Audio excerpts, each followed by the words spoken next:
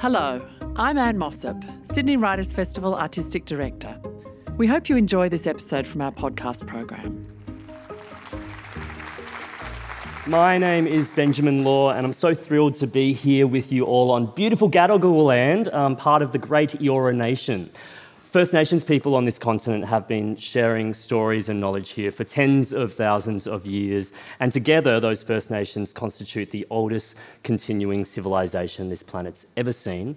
And we are really grateful to elders past and present that we can continue sharing stories and knowledge here on what is and what will always be Aboriginal land.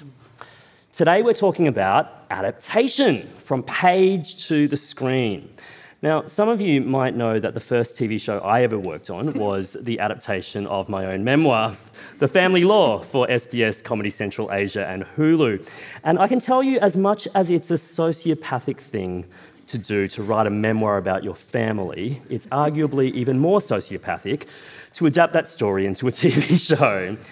And the assignment itself fundamentally is kind of tricky as well, because yes, great adaptations are all around us: The Silence of the Lambs, The Godfather, The Colour Purple, Schindler's List, Jurassic Park. But as the great movie adaptation did show us, taking a beloved book and turning it into a beloved movie or TV show is a task that can be mind-bendingly tricky sometimes. But when it works, it can not only honour and elevate the original source material, but it can often introduce the story for the first time to a whole new audience. And so I can't wait to talk to the three authors that we've got here today, two of whom have adapted their own and other people's works for the screen, about the process and the result. First up, we've got the author of the acclaimed Child 44 trilogy, a global publishing sensation that has sold over 2 million copies and counting, and was longlisted for the Man Booker Prize, which became a movie with Tom Hardy and Gary Oldman. He also writes for TV and has won a Writers Guild Award for Best Adapted Series and an Emmy and a Golden Globe for American crime story, The Assassination of Gianni Versace, his adaptation of Maureen Orth's book, Vulgar Favours. His latest novel, Cold People, is out now. Please welcome Tom Rob Smith, everyone.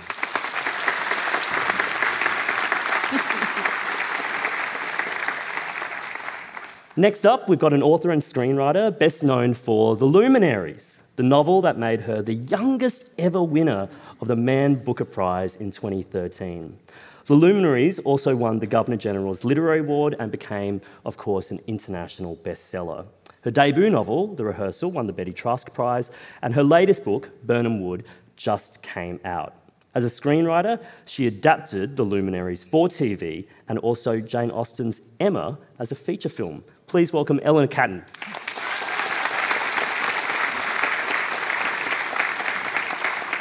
And finally, we have a writer, storyteller, and TV presenter whose best-selling debut novel, The Lost Flowers of Alice Hart, has been translated into myriad languages, published in over 30 territories, and has been adapted as a 7-part TV series starring Sigourney Weaver that will stream in over 240 countries on Amazon Prime later this year, and she is thrilled about it. She was also the co-host of ABC TV's acclaimed and beloved series Back to Nature alongside Aaron Peterson, and her second novel, The Seven Skins of Esther Wilding, just came out. Please welcome Holly Ringland, everyone. Thank you, Ben. Hi, everybody. It's so good to have you all here. I want to start with Holly and Tom, actually. I'm going to just start with you two, because both of you, if I'm correct, you've had the experience of actually handing over a book you've written to be adapted by someone else. That's such an act of trust, right? And I'm really, really keen to know what that exchange is like. So, I mean, Holly, if we start with you, Lost Flowers of Alice Hart, it's already, I think, this modern Australian classic of female survival and resilience. Sigourney Weaver is one of the EPs. Yeah, you might have heard of her. Sarah Lambert is the showrunner, and I think a lot of people would know her by her work like Lambs of God. Which conversations do you have? What kind of conversations do you have with them and the rest of the team that convinced you they were the right people to be trusted with your work? It was, I was, she's a writer, everyone. I'm going back to 2018 when I got the first phone call or email that that said to me, you know, would you like to... I was in Manchester in England at the time, and I got an email that was, would you like to jump on the train to London and go and meet Sarah Lambert? And I think I wrote back something like, yeah, I think I'm free. Yeah, sure, I can do that. Whatever, And blase, cool. Absolutely, and like what was happening while I was writing it was like, can I say fuck in this email? Like, oh my God. So I got on the train, and I hadn't spoken to Sarah before. I knew of her work. I loved her work. I had to tell myself to not constantly resist the urge to be like, are you sure? Like, do you want... So I got down there, and Sarah and I had, we were going to meet in this wine bar, this little restaurant in London, and I walked in, and she was already there, and it was one of those situations that we, at least for me, rarely have in life, where you meet a stranger and you recognise them immediately. And long story short, is we were the last people in the restaurant that got kicked out. There was some sort of mind meld that happened that day. The conversations that we had, the synchronicities and connections. Sarah talking to me about what her connection was with Alice Hart, and there were moments even then when I was listening to her talk about it, and I thought, did you write it? And just my heart, it was a real it was physical reaction. It was that gut feeling. Because a lot of people who have read Alice Hart feel really protective of it. They have such a personal connection with that story. Yeah. Was knowing that someone who was going to adapt the work, having that connection to the story themselves, everything. Paramount? It was, and that you said before, the trust, it was immediate, it was implicit, and then Sarah and I, fast forward sort of a couple of years, we went on an odyssey into the desert together. We drove around in a four-wheel drive. I want to see that film. It is a film. Yeah. It was. We had an amazing time together, and the trust wasn't forced. It was gut-led. Tom, you've had the experience of adapting other people's work, but you've also had the experience of other people adapting your work. And so the internationally best-selling and acclaimed Child 44 trilogy of yours, loosely inspired by the case of a Soviet serial killer of women and children, it landed in the hands of Ridley Scott. You might have heard of him. How did that come about? That was I'm just listening to the story about driving around the desert and thinking if Ridley and myself had driven around the desert. It was just, it was like the opposite experience. It was so formal. It was so like, we're gonna take control of this book. We're gonna give it to Richard Price to adapt, who I think maybe sent me one email. So there was no mind meld at all. Okay. There was this. And were you okay with that? Was that the right process? It's interesting listening to people talk about it now. I'm like, I think actually there should be a mind meld. I think there should be that. It doesn't have to be friends. It doesn't have to be as wonderful as that sounds, but there should be some sense of what is the thing pulsing here, and I understand it, that the heart of it. And even someone who is a brilliant writer, as Richard Price is, and whoever is adapting it, I think there is ultimately an emotional core, and you're trying to find out what that is. And one of the things that's interesting on Child 44 was I was really interested in justice. That this story was about a person who'd get away with killing just because he was a member of the Communist Party. And so he wasn't questioned. At one point, and he was a terrible liar, this killer. He was caught on a train with a knife, and he was he blushing. And he should have been arrested at that point, and he just produced his Communist Party membership badge and was sent on his way. And because of that, another 30 people died. So it was like a real encapsulation of injustice. And lots of people have that in their life for whatever reason, whether it be misogyny, homophobia, racism. Like there's something about that personal connection you want to unlock. It's not just a set of events. And so I think looking back, I was a little naive, and I think actually the whole process would have been better if there'd been more of a mind meld, because you're so bedazzled by people because of their reputation and their skill, that in the end, I'm sure everyone will attest to this, it's such a journey to get anything to the screen that if you throw even the slightest spanner in the works, you feel like it's going to derail it. So if you're remotely difficult at any point, it won't happen. So you're so compliant with everything and so excited by everything. You're like, yes, yes, yes. You say yes a lot. Very few people say no. Well, I want to move the conversation to Eleanor soon, but before we do, I mean, was it ever a question for each of you, with these books at least, because Tom, you've gone on to adapt other works, but was it ever a question for you to adapt your own work, Holly? I do remember the moment. I think it was my agent, Benayathan, said to me on the phone, and this was before I knew about Sarah, and I think it was before there was any discussion of who might be writing it. And Benayathan said to me, Hol's like, do you want to do the screenplay? And I think I snorted, and I was like, no. And where did that reaction come from? And I think the place that it comes from is even before any self-doubt flew in of I couldn't ever write a screenplay. It was more like, I don't know, I did what Alice Hart needed from me was to write her story on the page, to get it out of my body and onto the page. And I did that, and that was done. And if she was going to have a life on the screen, that was for somebody else to do. I didn't feel like I could go back into, I didn't feel like I would survive going back into that place. Also, I've never written a screenplay before. Let's give it a go with this. Yeah. So that's. What about you, Tom? Was it ever a question for you, at least with that adaptation, with Child 44, that you might want to jump in there yourself? Well, it was a question I had in my head. I don't know if they asked the question. And it's strange because even the opening, which is set in the Ukraine, I mean, now it's in the news, obviously, but because Putin has obviously had this obsession with Ukraine, and one of the reasons he banned the film in Russia was because of the representation of Ukraine and this very critical stance on Stalinist Russia, and he's now obviously pro that history. But it started with a killer born in the famines of the Ukraine, and this idea of a country eating itself had this really kind of strong metaphorical resonance, I thought, and that's where the killer comes out of, that kind of horrific, the famines there.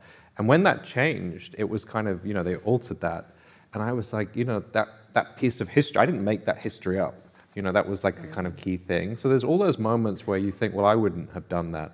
But then it got made, and I went to Prague to see the film, and it had a great cast. I really liked the director, and, it was exciting. So at that point, retrospectively, you look back and think, well, what would I have done? But no one actually even asked me. So you're the first person to ask me, I think, actually. We're doing a remake. Oh, no, that's true. I was asked to do it as a TV thing recently. Oh, really? Yeah. Are you interested? And I was like, I have to read all the research. I don't know whether, but going back to something after so long feels odd. Yeah, to me. Interesting. Eleanor, after it was announced that The Luminaries was going to be adapted for TV, I think plenty of people were asking the same question, because this is like a doorstopper of a book. It's over 800 pages. And how do you possibly adapt that for the screen? Now, is this true or is it false that the answer is, quote, 7 years, 300 drafts, and plenty of crying? That was a headline in the LA Times.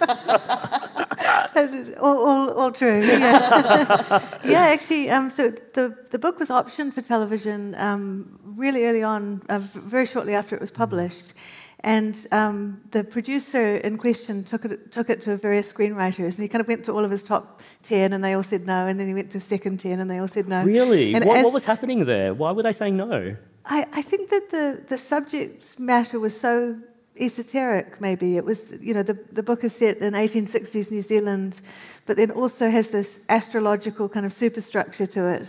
And I think that there's probably only one person on the planet whose interests quite collide in that way, which is probably me. Whose interests collide and is probably game enough to do it. Yeah, it's funny.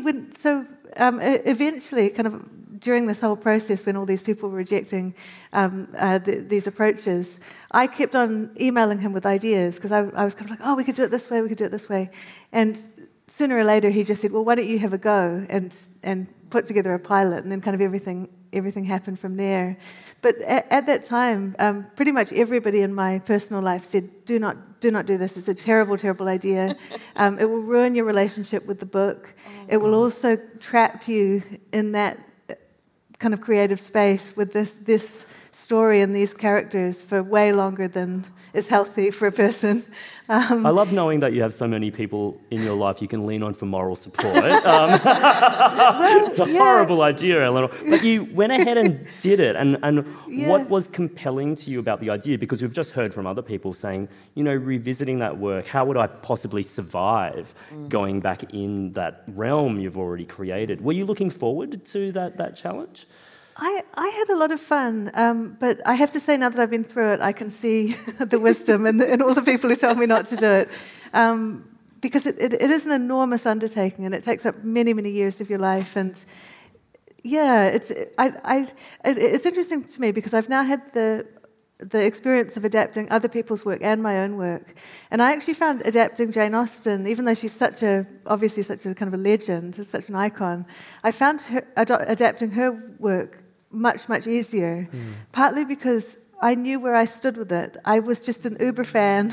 I will defend the novel Emma to my dying breath. Yeah. Whereas I feel much more ambivalent about my own work, and I really respond to what you were saying before, that there's a sense when you're making a TV show that you kind of have to convince people of the worth of what you're doing all the time, because nothing exists until the day that the cameras are rolling.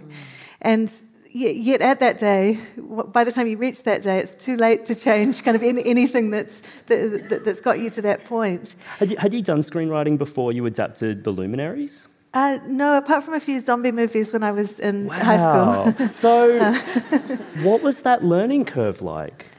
Well, I kind of did it the very nerdy way. I went back to all the screenwriting manuals. I watched a lot of movies with the scripts out in front of me, and I kind of approached it like a new discipline, I suppose. And it was, there were kind of mistakes that I made early on that had to do with learning a new language, in a sense. Like I remember a very early draft of the pilot of The Luminaries. There's a Cantonese character who is speaking in Cantonese, and a white character who, as I had written it, his eyes kind of widen in recognition because he knows Cantonese, even though people don't know that he knows the language. And the producer looked at this and said, This is a novelist writing. This is not a screenwriter, because how on earth can an actor play I know how to speak Cantonese on their face? A light bulb emerges over their head. Yeah, kind of a speech bubble, And so I was writing in the kind of I was writing too much into the performance that an actor wouldn't be able to play. But then there's kind of other lessons that you learn as a screenwriter that you don't really learn until the shoot gets going. So, for example, on that production, a whole lot of things that just contingencies that would come up during the shoot that had to do with just running out of money and running out of time and having to really quickly come up with a story reason for a decision that you would not have made if you were if it was just you and your study. You would never have made this decision. And so, for example, what's now a very important scene in the pilot, the scene with the two luminaries, really, the two kind of leads meet for the first time. I had written this scene in this very particular way. It had involved quite a lot of other characters in the scene as well. But we'd left it to quite late in the shoot to film it, which is maybe a bit unwise. And by that point, we didn't really have very much money. Yeah, for various common reasons. Story with screen, yeah. And the Maritime New Zealand went and had a look at the boat that they'd built on top of this more modern boat where the shoot was going to happen. And they said, okay, we're not really happy with the health and safety of this, so we've decided that you can film this scene, but we're only going to allow 4 people on board. Oh. And we're like, but there's about a dozen people in the scene, so how the hell are we going to do it? We need the 2 actors who have speaking parts. We're going to need the person to hold the camera. That's going to be really crucial. So maybe we can have one other person. And Maritime New Zealand said, oh, no, that 4 people includes the driver of the boat, the guy who's just out of camera, who's in modern, his modern life jacket and so on. And so you kind of come up against problems like this. It's very different, as a novelist, for better and for worse, you're responsible for everything that exists within those 2 covers. You've any decision you've made it because you feel that either that it's the best that needs to be done, or it's just the best that you can do. I mean, there are so many logistical challenges with any kind of production. When you're doing screen, there are so many moving parts. But with adaptation specifically, I think there's also an extension of that, which is like there are conversations and compromises to be made, and things will be gained and lost in the adaptation process. I'll start with you, Holly. I mean, when you're writing a book, it's such a solo sport, and then an adaptation is suddenly massive kind of teamwork. Even if you're writing the scripts solo, eventually it's going to become a huge collaboration. Let me ask you, how is the teamwork involved in adaptation wonderful, and how is it kind of like a bit mind-bending, frustrating at worst? Yeah. So as somebody, Ben, who has a story attached, as anybody who is here with us today who knows me will know, I have a story attached to literally everything in my life. If you come to my house for a cup of tea and you ask me which teacup to take, I'll be like, don't take that one, it's too special. We got it 60 years ago on Granny's favourite day under the mango tree. My cousin has a joke where she cannot come to my house and have a relaxed cup of tea because she's too scared about what story she's going to damage if she breaks the teacup.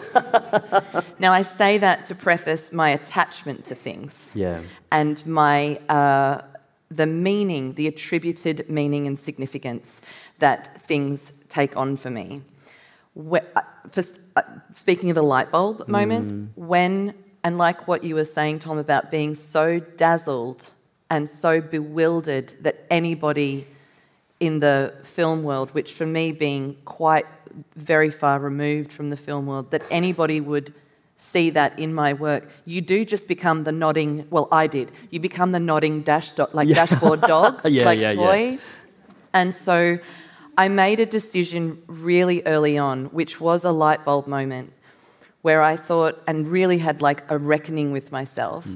If you are going to sell the option to people to make an adaptation of this book, you need to hand over the baby.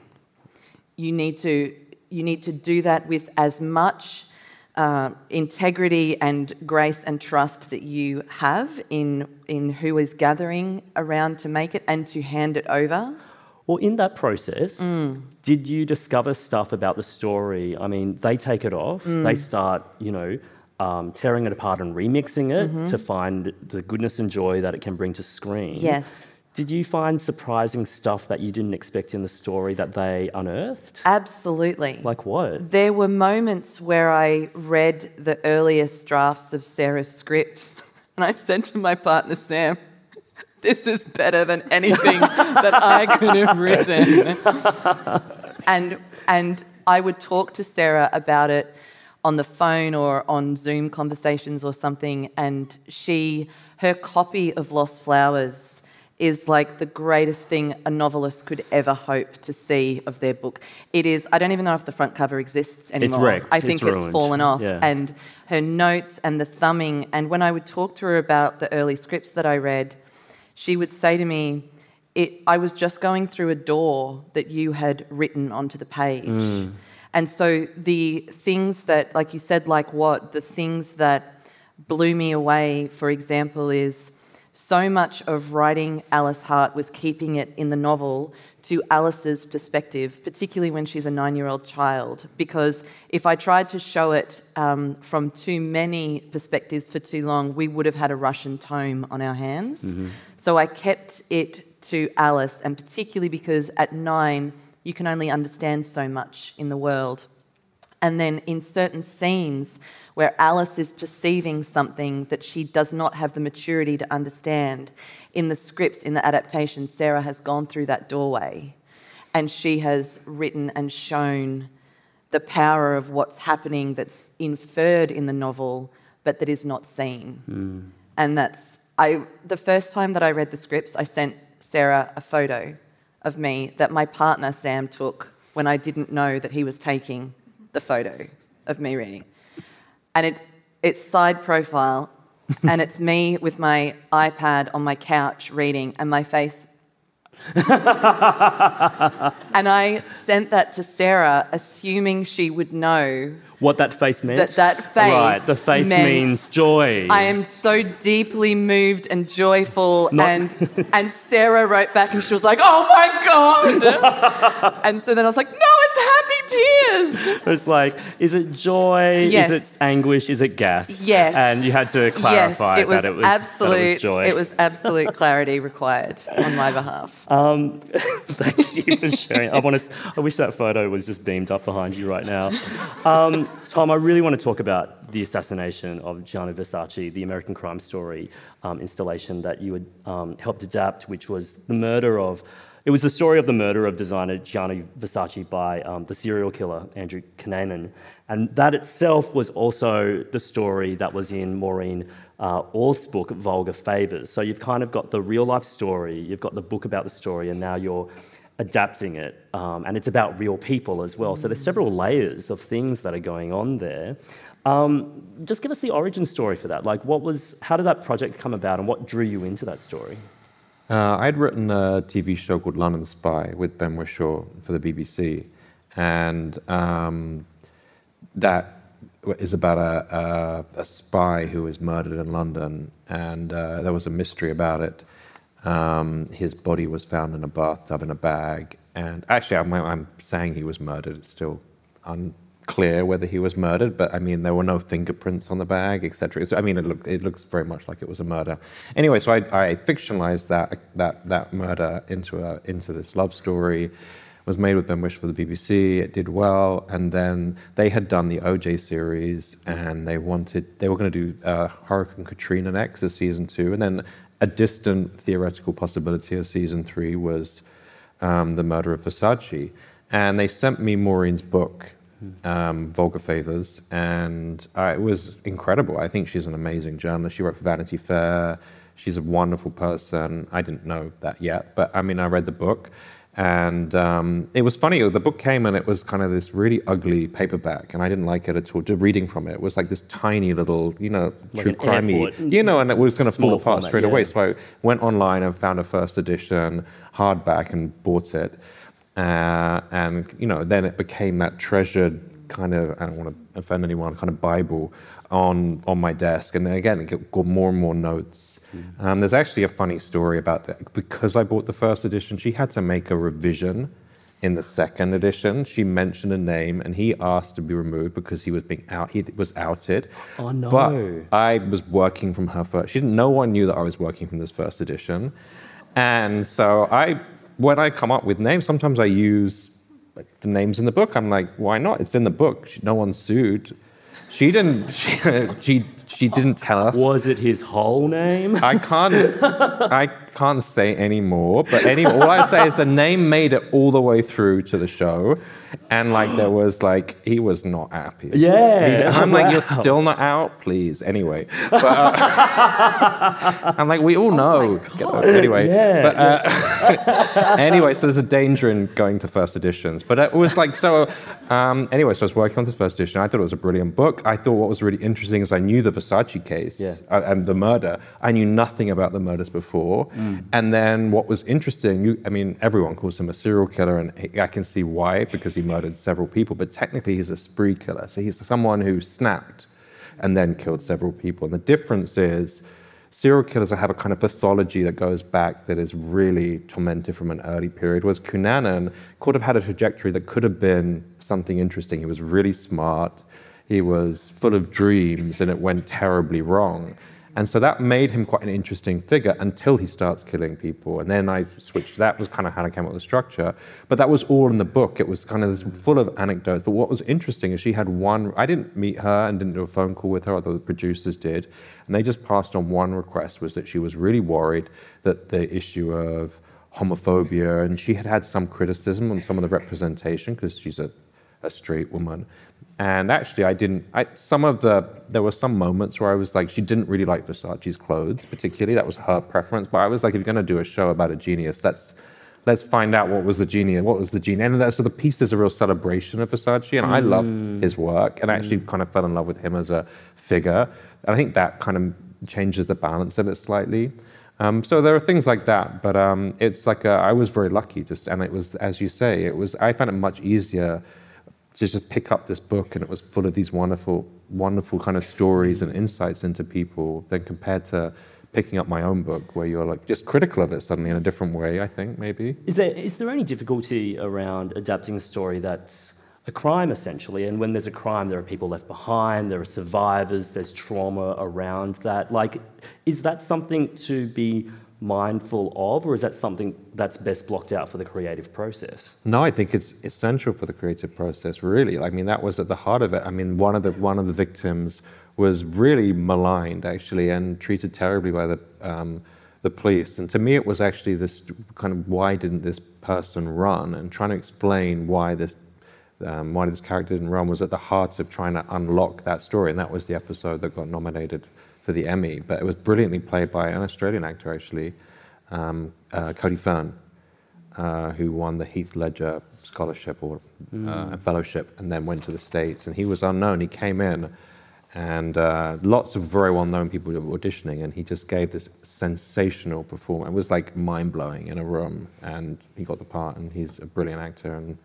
And so, he felt that as well. He had that connection, and he kind of took this person who was a victim, but it was like what was great about his life, and putting that at the center of the episode rather than the crime itself. The life was bigger than the crime. Eleanor, with the Luminaries, I think one of the things that people who are familiar with both the book and the TV show picked up on is like there is a shift in emphasis in terms of how the story is told. Anna, the character, is kind of a passive personality in the book, and where she arrives in the book versus the TV show is different, and she becomes the central force on screen. How and why did that happen, and when did you make that breakthrough that was necessary? It was quite early on, I think. I mean, there was just so many drafts. It's quite hard to remember when that idea kind of came into the mix. I think it was actually a political decision, which is maybe not. I don't know. Maybe not the best of answers that I could give. But this was in the time right after Me Too, and kind of everything was in the air. And I think that for kind of reasons of historical accuracy, the novel was populated far more by men than by women. And I think that it was felt that this kind of wouldn't fly in terms of a TV show. But it's funny with decisions like that, because, there's kind of so many other decisions that follow on from these big early decisions that you make. And I still kind of wonder whether we made the right choice in that. There were so many possible ways into the show, and it just so happened that at the point where the funding finally lined up and everything kind of seemed greenlit and on its way to production, that was the draft that was kind of current at that time. But there's so many kind of more lives not lived in a show, I think, than feel like exist in writing a novel. All those previous iterations and drafts of what it could potentially be as well. And I think, like, if you've ever had the experience of being in post-production, you see just how many possible versions there are of any possible scene. Just lengthening the pauses or dropping a line that had been scripted can just change everything utterly. Well, how cool that we get that amazing performance by Eve Hewson as well out of all of that. And I'm wondering, I just want to open up with all of you, when you've been adapting other people's work, or when you've had your own work adapted, or when you've adapted your own, there must be such strange and surreal moments, especially on set. I remember when I walked onto the set on the TV show that we were adapting for my memoir, and I'm like, how have you recreated my childhood home? It was a shocking kind of experience. Amazing work from the art director, but it felt like a very, very strange kind of moment. What have those surreal moments been for each of you? What's it been like on the set of Alice Hart? You'll be stunned to know that I... Do the face again. Right, yeah, it's that. That was basically my entire first day on set. Physically, it was the most bizarre cerebral experience in my physical brain that I have ever had and will probably ever have in my whole life, because I was really lucky to be on set for a number of weeks when production were filming at Thornfield, the flower farm in Lost Flowers. And the centre of the flower farm is the house that all of the women live in under the leadership of June, played by Sigourney Weaver. And I was very deliberate when I wrote the novel about describing how women would create and embody a home that they live in as a sanctuary, a safe place, a place of comfort. It's also their workplace where they work with native flowers. And we arrived where it was being filmed, and Sam and I had a rental car and we drove in on the dirt driveway, and I had no idea what to expect. And all I saw was the trailers and the production trucks and the marquees. And Sam was driving and I was in the passenger seat, and we were just driving, and that's all I saw. And I was like, oh my God, babe. And he's like, babe, this is not it. He was like, babe, that's literally the food tent where everybody is eating. Which is an emotional experience. Which is an emotional experience catering. Because there's Alice Hart going to eat lunch with her mum. Yeah. So I was undone by seeing the movie part having anything to do with something that I wrote. Yeah. And what I couldn't be prepared for, and I don't know if I will ever process, is then walking from that area up the dirt road that leads up to the house that I made up in my mind. Like you said, how have you recreated my childhood? I walked in there, I can't say anything because someone will know and I'll get shot or something. But it is an actual it is like, I don't get it. Somebody has gone into my brain and made it real. It's witchcraft. It is absolute witchcraft. The production design was incredible, and down to objects and details. And I just walked around sounding like Chewbacca the whole time I was there. That was my really intelligent author experience of being on set with everybody. Eleanor, what about you for the luminaries? It can go one of either ways, right? Sometimes it's like, wow, that is exactly what it was in my brain. And then other times it's like, wow, that is really the opposite. What book were you reading? Yeah. But sometimes that's actually a great thing when it's the opposite, and it's actually a beautiful thing that they've created. What were the most kind of strange and surreal moments for you on the set of The Luminaries? Well, I found it just so moving to be on set, and the amount of talent in so many different departments that is being on. That is on show in any frame of any TV series. It's so humbling. We figured out on the set of The Luminaries that if you added up all of the hours that everybody had spent on it and pretended it was just one person working a 9-to-5 job, that person would have started work in the time of King Henry VIII. And if they had worked continuously to the present, you would end up with The Luminaries at the end of it. So it's just so many hours and just so much industry. And walking down the little street that they made of the kind of Dunedin, and then later of the Hokitika kind of gold rush town, you walk through these doors, and the set design and the production design, it's like you open drawers and there are things in the drawers. And they never film inside the drawers. No, it's extraordinary. It's just, it's this, the level of reality is, it can be kind of, I don't know, I just found it very moving. I found it very kind of humbling. See, Eleanor says it beautifully, and I'm like, I was Chewbacca. Things can be true. We were moved and humbled Chewbaccas. That was the visceral manifestation of we're saying the same thing. Eleanor was saying. The Sydney Writers' Festival Instagram account has the best quotes of the festival. It's just going to be Eleanor Catton. I will be proud. I am proud, Eleanor, to be Chewbacca beside you. Tom, what about you? What have been the most indelible, kind of strange, interesting, happy memories on set, whether it's you adapting someone else's work, like did Maureen come to set, for instance, or what was it like for you? Did you go on set around Tom Hardy and Gary Oldman and Noomi Rapace? Maureen wasn't on set, actually. I got to meet her afterwards when it was released. We became quite close, but I suppose the first time is the most magical, and it was Child 44 when I was in Prague. They were filming in Prague, and it was weird because it was a night shoot, and I was staying at a converted monastery, which is not appropriate at all.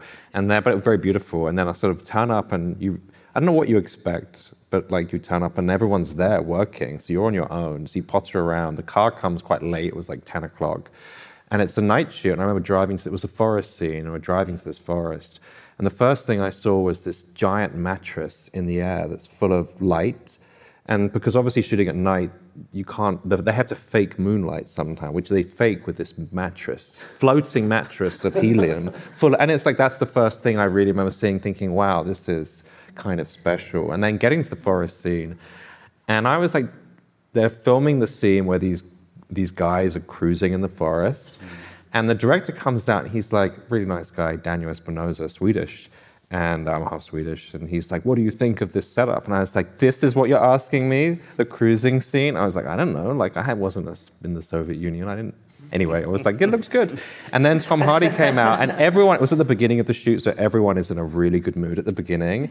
And so they give you a hug. At the end of the shoot, when I visited again, there were no hugs. But at the beginning, there was a hug, and it was like really it was like the mattress, the hug. And then I got the headphones, and I listened to the scene, and I heard, and this is me being a little gossipy, but I heard they were doing these crazy Russian accents. Wow. And I was like, I took the headphones off, and I said, are you going to stick with these crazy Russian accents? And they were like, yeah, you don't like them? Because they've been listening to them for 2 months or whatever, so they were all used to them. But I just turned up, and I was like, they're speaking English. Why are they speaking English in fake Russian accents? And then that became all the reviews mentioned the accents. And I was like, that thing that it's, in a way, it's a silly thing because it's not really important. The performances are great. The movie looks wonderful. All the reviews mention the accent. That thing where you turn up on set and you haven't seen any of the conversations, you haven't been involved in anything. So you're coming in like a reviewer almost, or like a cold view. And I was like, I don't know whether I think people are going to get distracted by it. I don't know whether it makes sense. Well, I guess the other option is what they did in Chernobyl, which you do get over quite quickly, which is like set in Russia, but they're all kind of speaking in Cockney. But that was a brilliant decision because, they're not speaking Russian, so why put on a fake Russian accent? It was a really smart decision in Chernobyl, I think that show Child 44 made the wrong decision. But, there's that sense of just, being the one saying, you sure about this? And everyone's like, oh, he's the difficult, Out of the cruising forest. And they had like a linguist, like a super smart, like accent checker. And I was looking and thinking, what are you doing? And he was like, and then looking back now, I know, I'm like, he's like, learn not to rock the boat. Yeah. Hey, I wanted to give the audience way more time to ask questions, but I've just really enjoyed these people too much, so sorry. But we do have about 12 minutes for audience questions, and there are mics coming through. They're being set up at the bottom of the aisles, and people who are watching the live stream are able to submit questions there. If you do have mobility issues or you can't get to the mics easily, just wave your hand wildly, and the volunteers will be able to bring a wireless mic up to you as well, but we really invite people to come down to the mics. We'll start with you. What's your name and what's your question? My name is Megan, and I have a question for Eleanor. We all know Emma so well. And there have been so many adaptations. So when you are making your adaptation, how do you not just plagiarise the Romola Garai and the Gwyneth Paltrow films?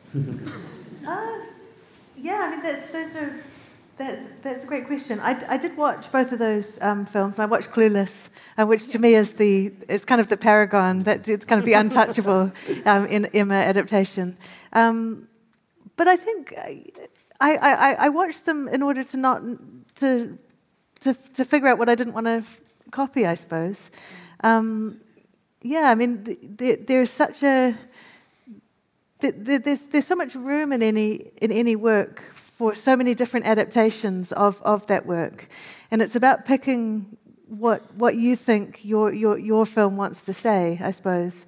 I was really taken with the idea of bringing out the servants in Emma that are present in the novel but not really talked about because they're so obvious to Emma's existence that she wouldn't notice them. But I suddenly had the idea that if she was behaving in these monstrous ways and her monstrosity was being facilitated by these people around her, then the satire would kind of come to the surface in a much more interesting way.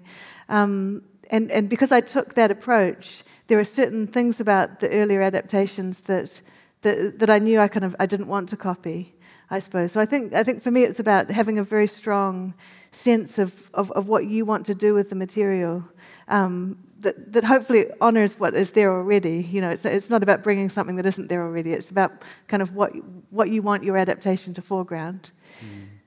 Thank you so much for your question. That was great. We've got a question here from the live stream from Lisa, all the way from Launceston. This is one for Tom. Tom, which do you prefer, adaptor or adaptee? It's a personal question. Which task...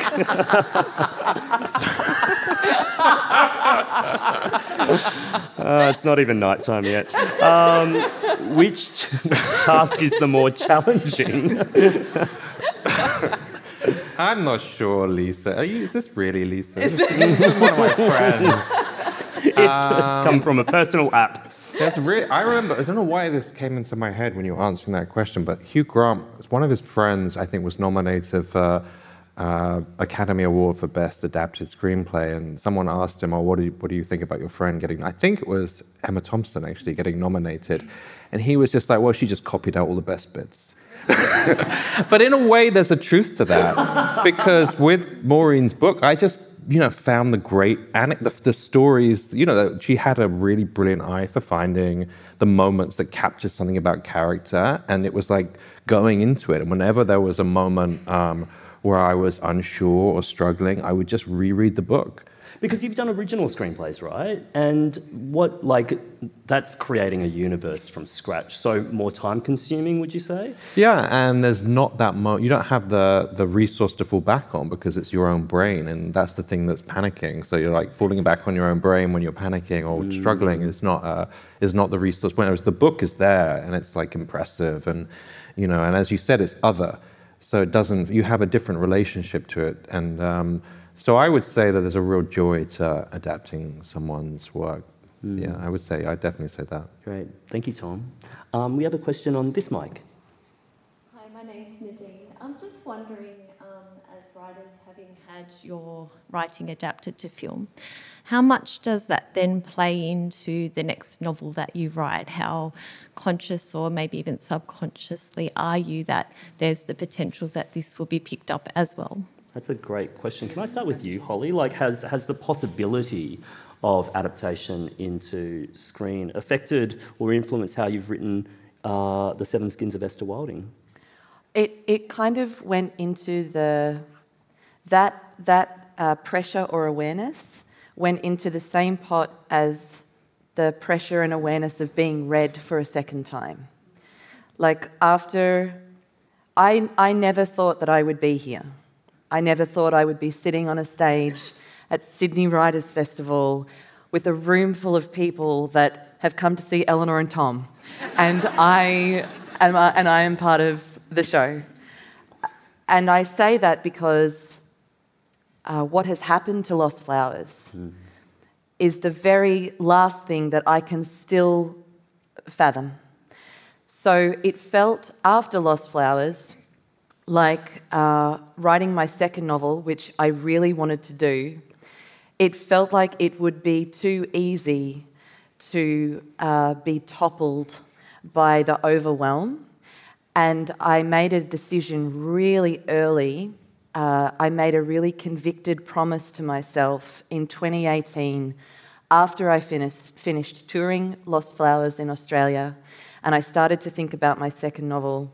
And I promised myself that I would not write from any place inside of myself that was not the place that has been in me since I was a kid, that desperately loves being in my imagination and stories. And if I was at my desk writing Esther Wilding and I was asking myself, the one thing I asked myself the whole way through that book was, do I love it?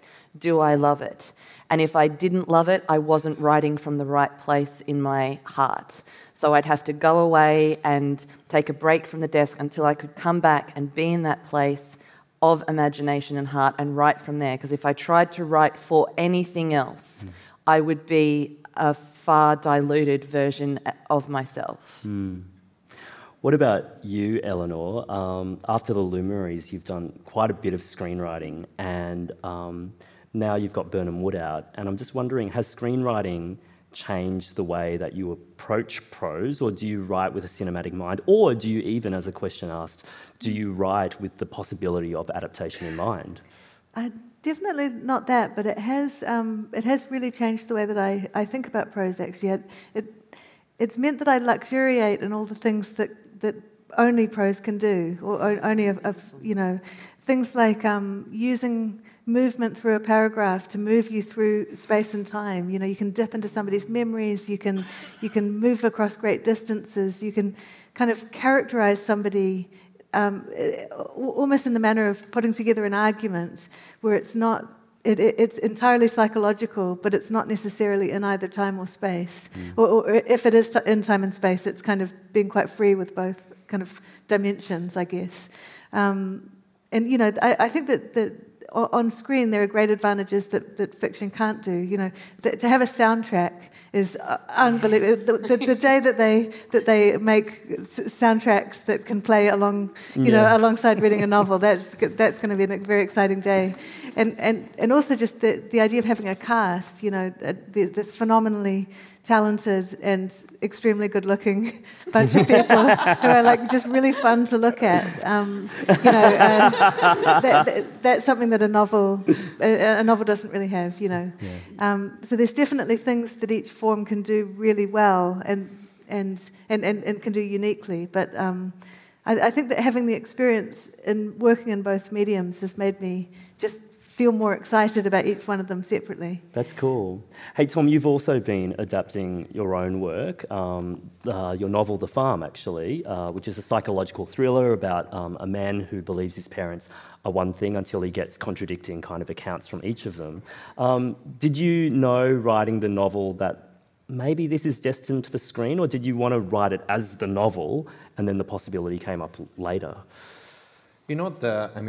Having done both, there's such a beauty to writing a novel, which is you don't have to think about logistics, you don't have to think about budget, you don't have to think about what the weather's going to be like, whether you can have 4 people on a boat or 12 people on a boat. The new book, Cold People, is set in Antarctica, and for the TV show that I've just done, Class of '09, we had to do digital snow. So I know how much snow costs, and it's really expensive. So I'm you don't have to worry about that. You can just literally create this world and really love it. And then if someone else wants to do something with it in that sense, that's great, but it has to exist in its own right, in its own form. It can't be searching for anything else. And I think there's a real wonder to novel writing that in some ways I feel even more intensely having done the other side. Thank you so much. I think we've got several questions here, so I'm going to do something unorthodox. I'm going to get you to ask all your questions, because we're almost out of time, and you answer them how you see fit. Why don't we just have questions and no answers? Question round. I'll be very quick. My name is Sky. Hi. Thank you for your work and bringing such joy to me, at least. I'm curious about. We all like to play this sport about what's better, the film or the book, or the TV series or the book, and watch that yet. Read the book first, and blah blah blah. How do you feel about? Would you want to preserve what you've written and say, if someone comes to option it, actually, no, I want to keep this for how it lives in the minds of my audience? Or are you just so grateful that someone wants to turn it into something else that you don't really have a choice? It's okay, well, yes, let's get this to a bigger audience. Great. Yeah, the relationship that you have with your audience, I guess I'm interested in. Thank you. Great question, Sky. Let's park that. Thank you so much. What's your name? Hi, I'm Valerie. With the Writers Guild striking currently in America America and your experiences on set and writing, do you see any effective solution in sight, and what do you think of what's unfolding currently? Thank you so much, Valerie. Hey, I'm Tash. You hear a lot of like the leaders of different streaming services in the US talk about this like need for content and this kind of machine for content to fill screens. What do you think is the difference between like art and content, and what's like the legitimate pull for human storytelling and the pull to like feed this content machine that's like filtering into different aspects of life? Really curious what you guys think. Great. Thank you so much for that question, Wow, Tash. they're such tricky questions. I know, I'm so glad we're out of time. We have Like, 40 wow. seconds. Go. Okay, well, does anyone want to take on any of those questions? One, do you ever just write a book thinking, actually, it'll be fine if it's just a book? And does that, yeah. That's how I write That's how you write. How I write. I think if somebody wanted to option my book and they felt like an amazing fit, curiosity and the desire to connect through story would make me say yes. Okay. And it does change, you know, an unsuccessful adaptation does also change people's relationships to the book. I can give an example. I won't give examples, but there are some. Yeah. Well, look, I'll allocate a question to each of you. Okay, I'll allocate you the strike question. That's a really tricky That one. leaves me the hardest one. Yeah, I know. Oh, yeah, that I one know. is harder. You've won a booker. You can take it on.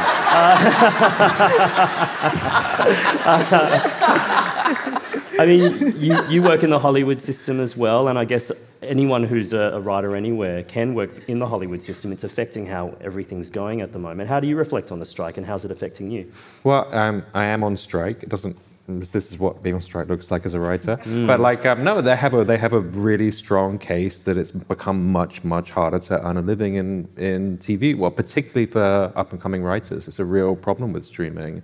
And so, but they bundled a lot of issues. It's super complicated in the scale of it, and it's hard to unpick really quickly. But the fundamental point is it's become really hard to earn a good life in the States, like a healthcare, everything. Yeah. On the current system, and you know.